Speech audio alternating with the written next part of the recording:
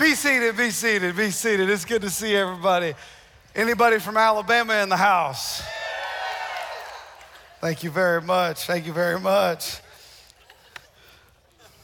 If you got up at church, now we ain't like your grandma's church, just in case you was wondering.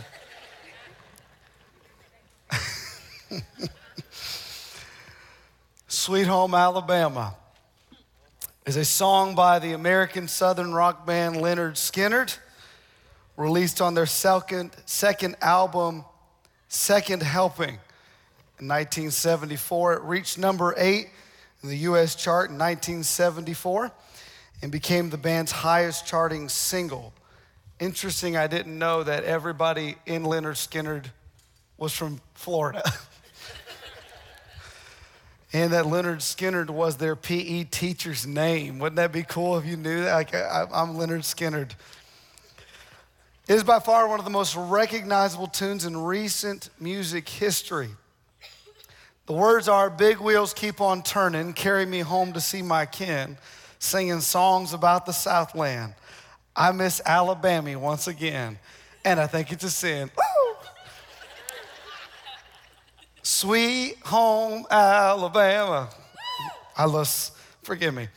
Where the skies are so blue, sweet home Alabama, Lord, I'm coming home to you.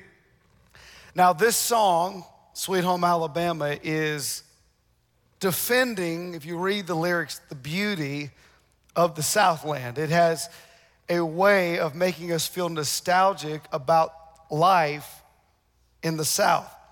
They are painting a picture of something that they cannot wait to return to. Home. Sweet home, Alabama. And I want to take you to a parable that Jesus shared about a young man who leaves home. Luke chapter number 15, verse 11 says this. Jesus is talking to a group of Pharisees, and he says this. To illustrate the point further, Jesus told them this story. A man had 2 sons. Everybody say 2 sons. The younger son told his father, I want my share of your estate now before you die. So his father agreed to divide his wealth between his sons. A few days later, this son packed up all his belongings and moved to a distant land, and there he wasted all his money in wild living. About the time his money ran out, a great famine swept over the land, and he began to starve. He persuaded a local farmer to hire him, and a man sent him into the fields to feed his pigs. Verse 17, and when he finally came to his senses, he said to himself, at home, even the hired servants have food enough to spare. Here I am dying of hunger. I will go home. Everybody say, sweet home. To my father and say, Father, I have sinned against both heaven and you, and I am no longer worthy to be called your son. Please take me on as a hired servant. In our final verse, it says, so he returned home to his father, and while he was still a long way off, his father saw him coming. Filled with love and compassion, he ran to his son, embraced him, and kissed him. Everybody say, sweet home, Alabama. I recently heard that home is where your Wi-Fi automatically connects. I heard this too, that I just started a diet, and here's a recap of day number 1. I removed all the fattening foods from my house.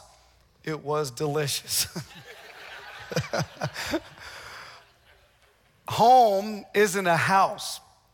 Home is a feeling. Home, I've heard it said, is home is where your heart is. And I just want to start with this first point for us to all understand today is home is where our Father is. At home, we are under the blessing of our Father. We're taken care of, we're watched after, we're provided for, we're protected. And when you're in a relationship with your Heavenly Father, I need you to understand something. You're at home. You live your life according to His word and His will. Like, you ever heard anybody say that when you're under my roof, you live by my rules? When you're under His roof, how many of you ever screamed that at the top of your lungs as somebody who's one of your children? And when you live under His roof, you live under his protection and his peace, his favor, his blessing, his care, his protection. It's like my son and daughter have my protection, have my blessing, have provision, have clothes, have food, because they live in my home. And not one time has Judah ever offered to chip in on the electric. Not one time has Lily come in and be like, Dad, you want me to cook dinner tonight? You look like you've been busy. No, you're in my home and you're under my care. You're my responsibility. And the same is true of our Heavenly Father. That when we are in relationship with him, we are under his promises to protect us, to provide for us, to provide our needs, to bless us, to lead us, to care for us. And in the story, it's really fascinating because this younger boy, they believe he would have been a teenager because he wasn't married yet and still lived at home. He looked at his dad and said, I want what's coming to me, my inheritance, and I want to have it now, before you die. Now, his share would have been half of what the older brother would have received, or 1/3 of the estate, according to Deuteronomy. The younger son does not want to wait for his father's death to receive the inheritance. That's what I want you to catch. The younger son was motivated by immediate gratification. He wanted something that he wasn't supposed to have yet. It was to come, but just not yet. There was a system in place when his father was to die, he was to receive the inheritance, but because he wanted to do things his way, key sentence, he insisted on doing things his way. He violated the system and went against what was best for the long term of his life. Are you hearing what I'm saying? This is really important. So what in essence happens is the younger brother gets ahead of schedule and gets things out of order. Everybody say out of order. Out of order, out of order. Everybody one more time say out of order. Now over here we have some cooking ingredients here for, I believe, I don't know what we're cooking. Oh, here we go. I think pancakes. Pancakes. Anybody like pancakes? I love pancakes. They're so fattening. But I just want to show you that we have all of the ingredients. Everybody say out of order. We have all of the ingredients for pancakes. Okay, so we have some salted butter. Anybody love? Wow. Okay. Sweet home Alabama over there, I can tell you. Yeah. If you throw this in the air, this would be like the Alabama state bird, you know. But we got some we got some butter right here. We got some butter. And I was in Nashville a few weeks ago, went to Paula Deen's restaurant. Anybody ever been there? Literally just sticks of butter. Just sticks of butter. It was amazing. My chest was aching when I walked out. You know, it's good. Here's something. I have some baking powder. Oh yeah, let's just throw that in here. Not exactly sure what I'm going for, but here we go. We got some pure vanilla extract. Here we go. Oh yeah, here we go. That must have been the worship teams. That didn't taste like vanilla. I don't know. Maybe it was yours over there. Yeah. Here, I got some eggs. Yeah, I got some eggs. Now, I would not consider myself a cook by any stretch of the imagination at this point. What else we got? Let's see. Oh, we got some salt. How much salt, everybody? Just a pinch? A pinch? Okay, let's just put it in there. Okay, that's a pinch. I think I need, here's some all-purpose flour and sugar. Okay, here's a little flour. Okay, I don't know. Do I need more? More? Okay, I'll just do more. All right, now I got a little sugar. We can't get ridiculous because we're all trying to be healthy, so just a tad. All right. Now let me see. Oh, and here's some milk. Here's some milk. I do want some of this for real. All right, so here's some milk. Yeah, how much milk, guys? All right, good. Here, why don't we do this? I think we're done. All right. Now, everybody say out of order. Now, I have ingredients. Pancakes. Anybody hungry for some pancakes? I mean, these would be amazing. That's just a pinch of salt, right? I mean, these would be amazing. Here's what I want you to understand. We have ingredients. We have all the ingredients needed. But what I didn't do and what I didn't have and no one helped me was instructions. Go with ingredients. So though I have all the ingredients, I still have to follow instruction. So you can look at your life and say, well, me and her have hauled all the ingredients. So we have a house and we have separate incomes. We won't get married because we want to we don't want our taxes joined together because it messes up some benefits, and we have some kids, and we have a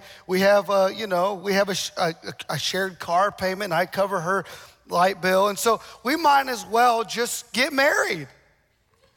Or no, excuse me, let me reword that. We might as well just move in together. Well, I'm not trying to hurt anybody's feelings, but that's out of order. You have all the right ingredients, but you're not following God's instructions. And if you want to walk in the blessing of God, you have to follow the instructions, not just assume because you have the ingredients that is correct. Am I talking to anybody? It's not only that, it's also with finances. The Bible teaches us to give first, our first 10%. So my wife and I, every week, when we get paid, we tithe first, because that's what the scripture teaches. So we give first. We don't give last. When we give first, it's an act of faith, by the way. It's an act of faith. So we text in our giving, and we make the decisions. We have all the ingredients of finances and budgets and Roth IRAs and retirements and savings and but there's one specific instruction that if I just throw it all in a bowl and say, okay, we're trusting God with finances. Well, actually, if you're not tithing first, you're out of order. Is this helping anybody? Many of us right now want our kids to live a God-honoring life, so we send them to church, but don't show them at home. Honey, you're out of order. You got to show them at home and send them to church. I'm talking about the prodigal son who made decisions out of order. Not only that, but we find that many times we want our nation to be healed of maybe racial reconciliation. And we got everybody with their arguments and everybody with their opinions and everybody with their thoughts and everybody with their posts, but we're not doing it in love. We're not doing it in humility. We're not listening to one another. We're not caring for one another. Honey, we're out of order. We may have all the ingredients needed for racial reconciliation, but we're not doing it in a way of humility that honors God, and so our nation is out of order. Am I talking to anybody? You want to be wealthy, but you're undisciplined. You're out of order. Psalms 37:23 says, the steps of a good man are ordered. Everybody say ordered by the Lord, and he delights in his ways. Our steps are ordered, meaning there's a sequence. God has instruction for our steps, and it's the principle of first things first, or priorities, staying in step with God. The prodigal son just wanted to do what he wanted to do. So he had all the ingredients, did what he wanted, and the Bible teaches that things just go bad because I want you to understand me. Sometimes the worst thing you can get is your own way. We insist on getting what we want for long enough, we will not ultimately live a life that honors God. Matthew chapter 6:33. But first and most importantly, seek, aim at, strive after his kingdom and his righteousness, his way of doing and being right, the attitude and character of God, and these things that are secondary will be added to you. Now, we oftentimes, when we're making decisions or making choices, we'll ask God to bless what we decide. When in reality, I want to challenge you, get in the Word of God and find out the decisions that He already blesses. Instead of making decisions and begging God to bless them. You don't ever have to pray about forgiving somebody because it's in the Word of God and He already blesses it. You don't have to wonder if praying for someone is from God. I'm telling you, people wonder that. Should I pray for them? Is this from God? Does it matter if does it have to be? When you pray for us, the Bible tells us to pray continually, to pray for one another. We don't have to wonder. You don't have to get up in the morning and say, God, did you tell me to go to church today?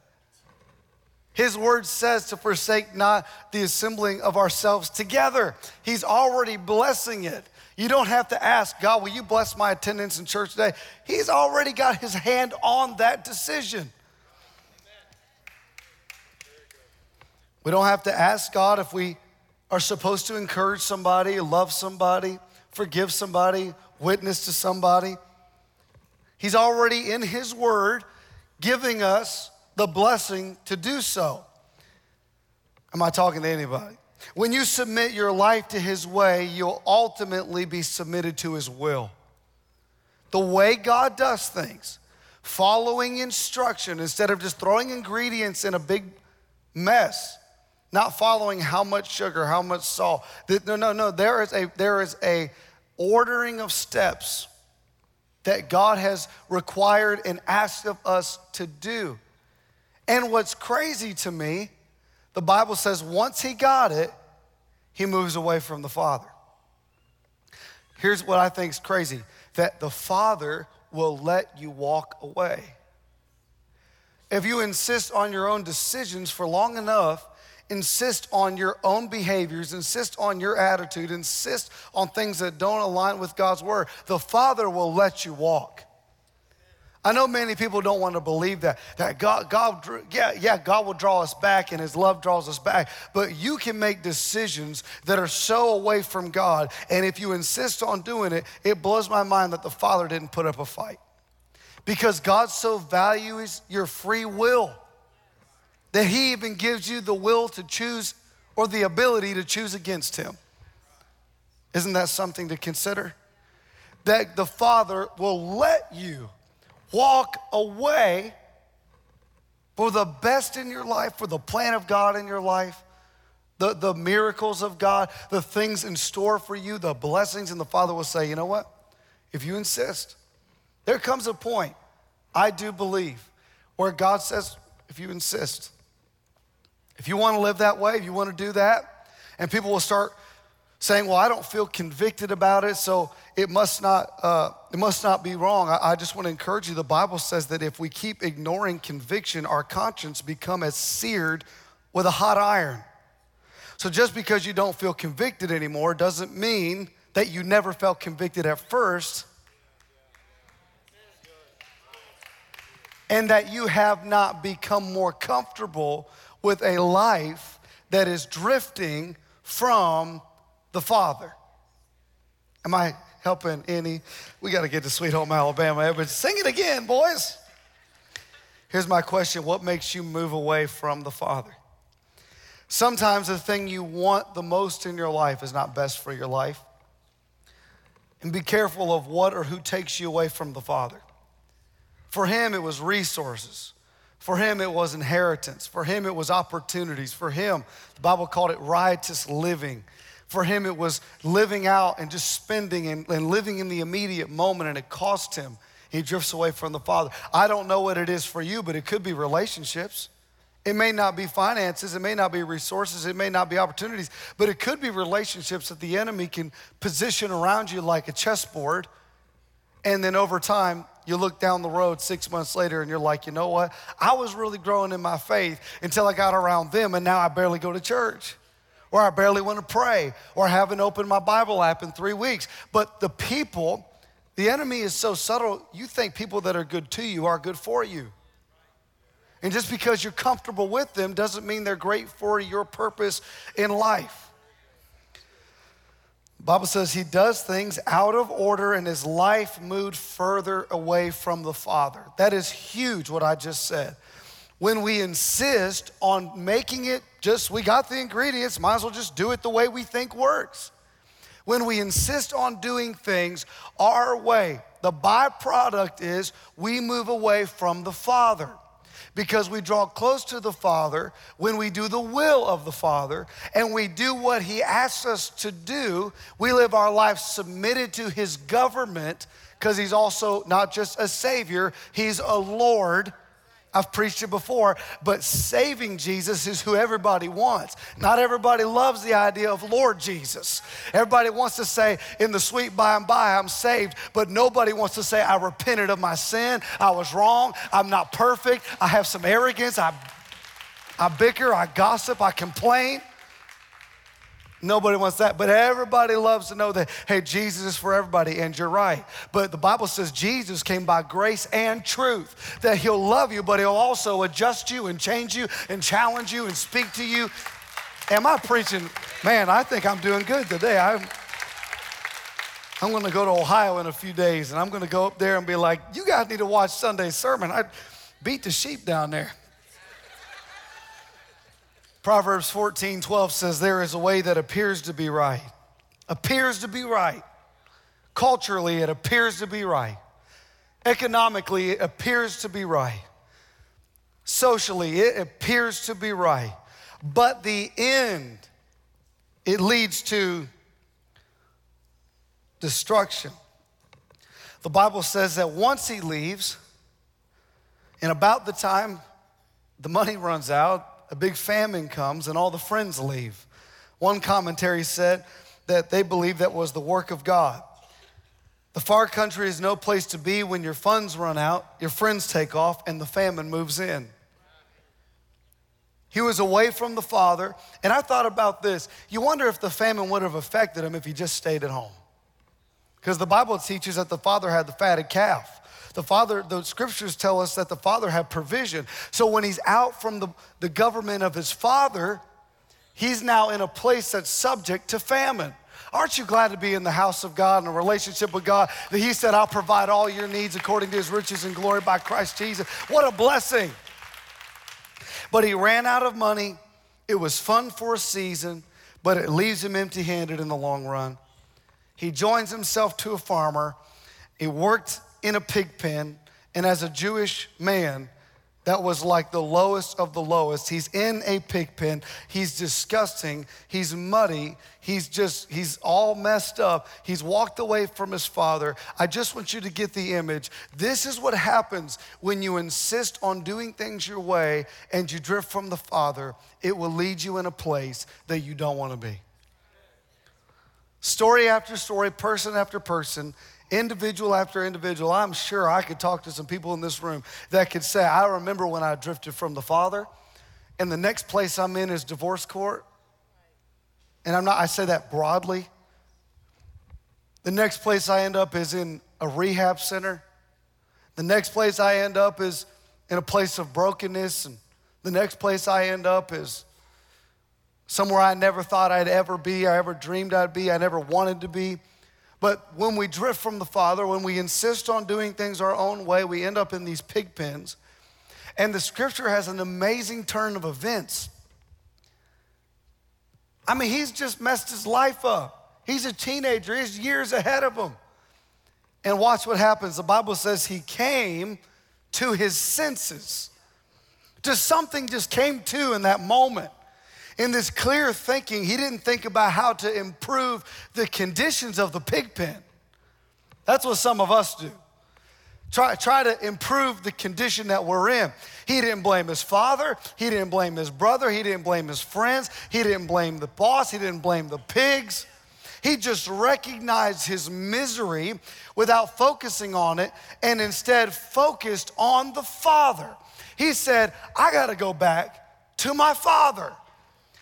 That's what if you read it, he says, I gotta get back to my dad. I cannot live in this condition. He goes, I got to go back home to my Father. Here's a question I have for you. Are you homesick? Are you homesick? The Bible says he's in this low, broken, hurting place. He comes to his senses and he says, I just got to go home. This week I was traveling. I preached in Seattle or in Washington State, somewhere in the mountains at a youth camp with about 500 kids. About 30 of them gave their life to Christ, 80 of which were baptized in water. Isn't that awesome? And on Friday, I'm packing my bags. We have a driver taking me to the airport, SeaTac, and Lindsay, me and Lena's assistant, calls me and says that my flight was canceled. For no reason at all. And you want to talk about a tad inconveniencing when you're like, I'm just trying to get home. I just want to get home to see my kids. I just want to get home and be in my own bed. I just want to get home. And I'm so thankful for what God did that week. But when it's time to go home, it's time to go home. Anybody know what I'm talking about? I just want to go. Have you been on a great vacation? You have loved being at the beach. You have loved going to Destin, or you have loved going to Smith Lake, or you have just loved doing something. Well, you're ready to go home. There's just nothing like your own bed and being in your own home. And we had to schedule out for the next day, and it felt like the longest flights of my life yesterday. Felt like they were like, One flight was 4.5 hours, then you come back to Atlanta, and then you jump on that stick of gum and fly back over here.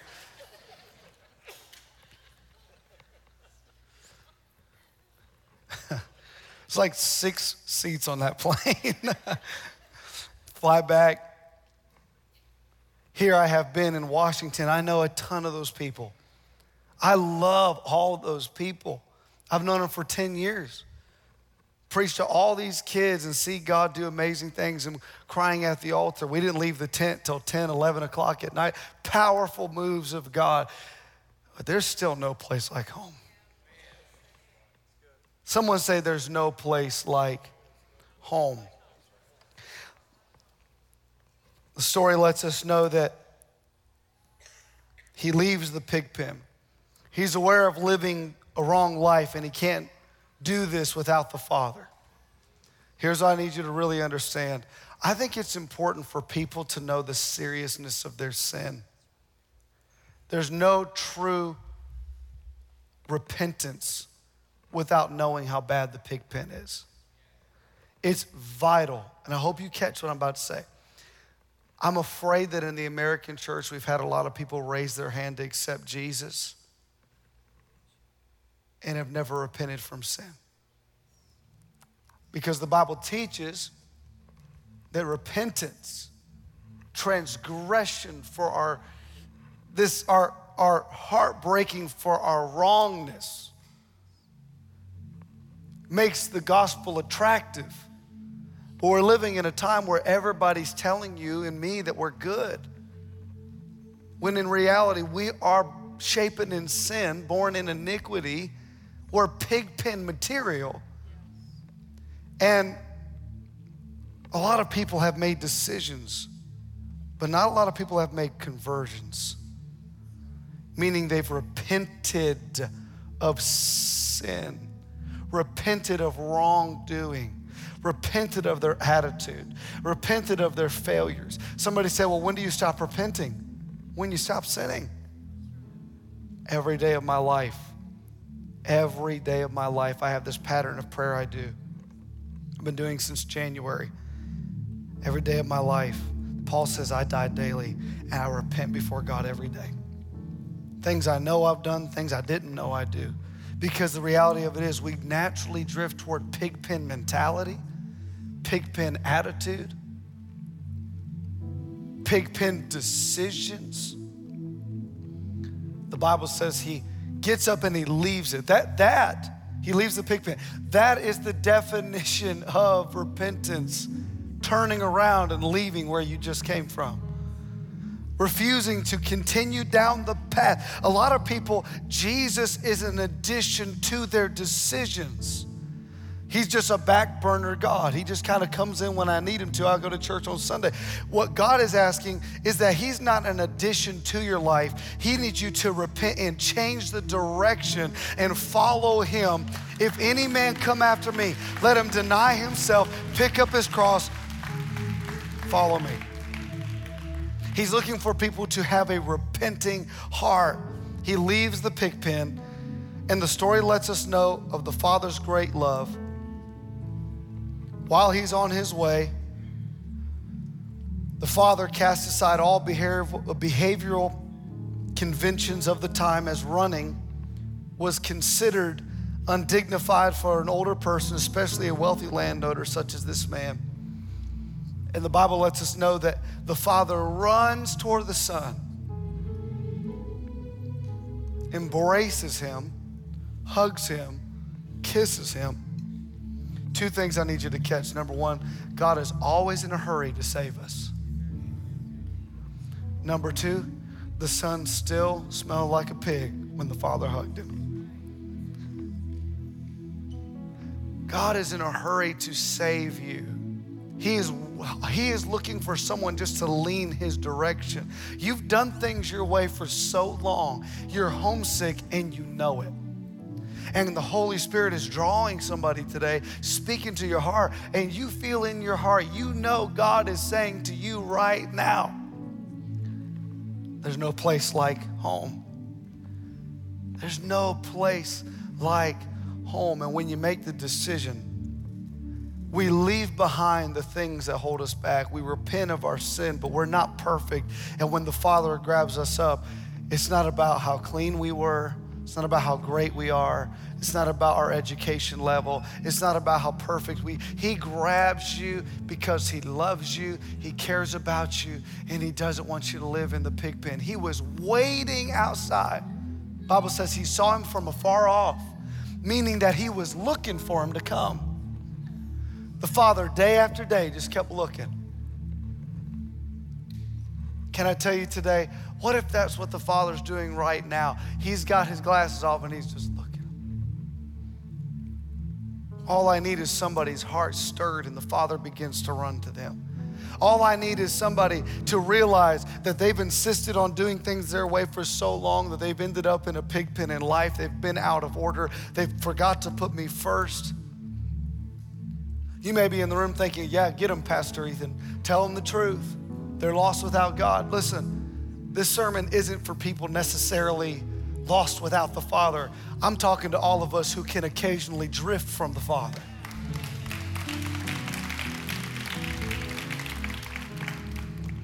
In our house, when I come home, I do a lot of traveling or late from the office one day, and I'll come in, and many times, I'm sure many of you fathers can relate to this. When you walk into your house, Judah and Lily will run up to me. It's one of the best feelings in the world, isn't it? Kids running up to you, say, Daddy, Daddy, Daddy. Lily ate her boogers, Mommy spanked me. They, just get the whole download, It's awesome. And they hug you. In the natural, when you come home, your kids run to you, but in the kingdom, when you come home, the Father runs to us.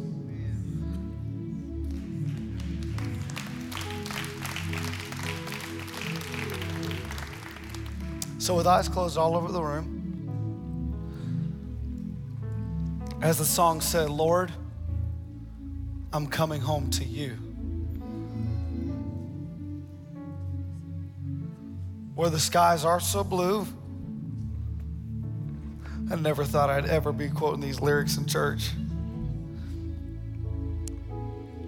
Sweet home Alabama, where the skies are so blue. Sweet home Alabama, Lord, I'm coming home to you. Can I encourage you today? It's time to come home. With eyes closed, no one looking around, and you'll be honest before God today, and you just say, man, I've drifted from the Father. Or you have insisted on living with that mentality or that worry. You've insisted on that behavior, or you've insisted on those things going on in your life, and you may not be drifting yet, but you're well on your way. Because today God stopped you because you've been messing with ingredients and not following instruction. And today God wants to help you. If that's you, if any of this spoke to you today, no eyes are looking around, I want you to raise your hand to heaven and say, God, help me. Thank you for those hands. Thank you, thank you, thank you. I just want to pray with you. If you're in the room today and you don't know Jesus and you drifted away from the Father and you need to commit your life again, I'm telling you, there's no place like home. Every person in this room who's given their life to Jesus would say the same words. There's just no place like the love of God, the presence, fellowship, love. And if you're in the room and you don't know Jesus or you've drifted away from the Father, will you just raise your hand right where you are? Say, Father, that's me. I need to come back home. I need to come back home. Thank you for those hands. I need to come back home. I need to give my life to Jesus. Thank you. Will you stand with us all over the room?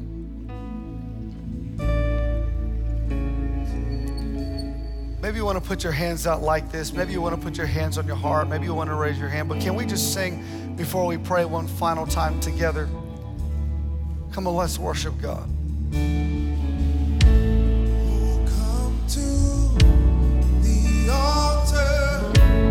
The Father's arms are open wide. Forgiveness was bought with. Thank you, Jesus. The precious blood of Jesus Christ. Oh, come to the altar. The Father's arms are open wide. Forgiveness was bought with. The precious blood of Jesus. Thank you, Jesus. Thank you, Jesus. Thank you, Jesus. Father, we pray that we will not run from you. We pray that we will live a life under your instruction, obedient to your word, your will, and your way. Father, I pray that you order our steps, that we will not live a life without you, that we will seek first the kingdom of God. We will not drift from the Father's house, but we will come home to you and spend time with you. I pray over somebody in the room that's feeling shame right now, just condemnation. You loved the sermon, it spoke to you, but it's hard for you to come close to God because the Bible teaches when the heart condemns us not, we have confidence toward God. So if the enemy can condemn your heart, he takes your confidence to approach God. But I want you to hear me today. Your confidence to come to God is not based on your performance. It was based on Jesus. Based on Jesus. You come to him because of Jesus. His finished work gives you access.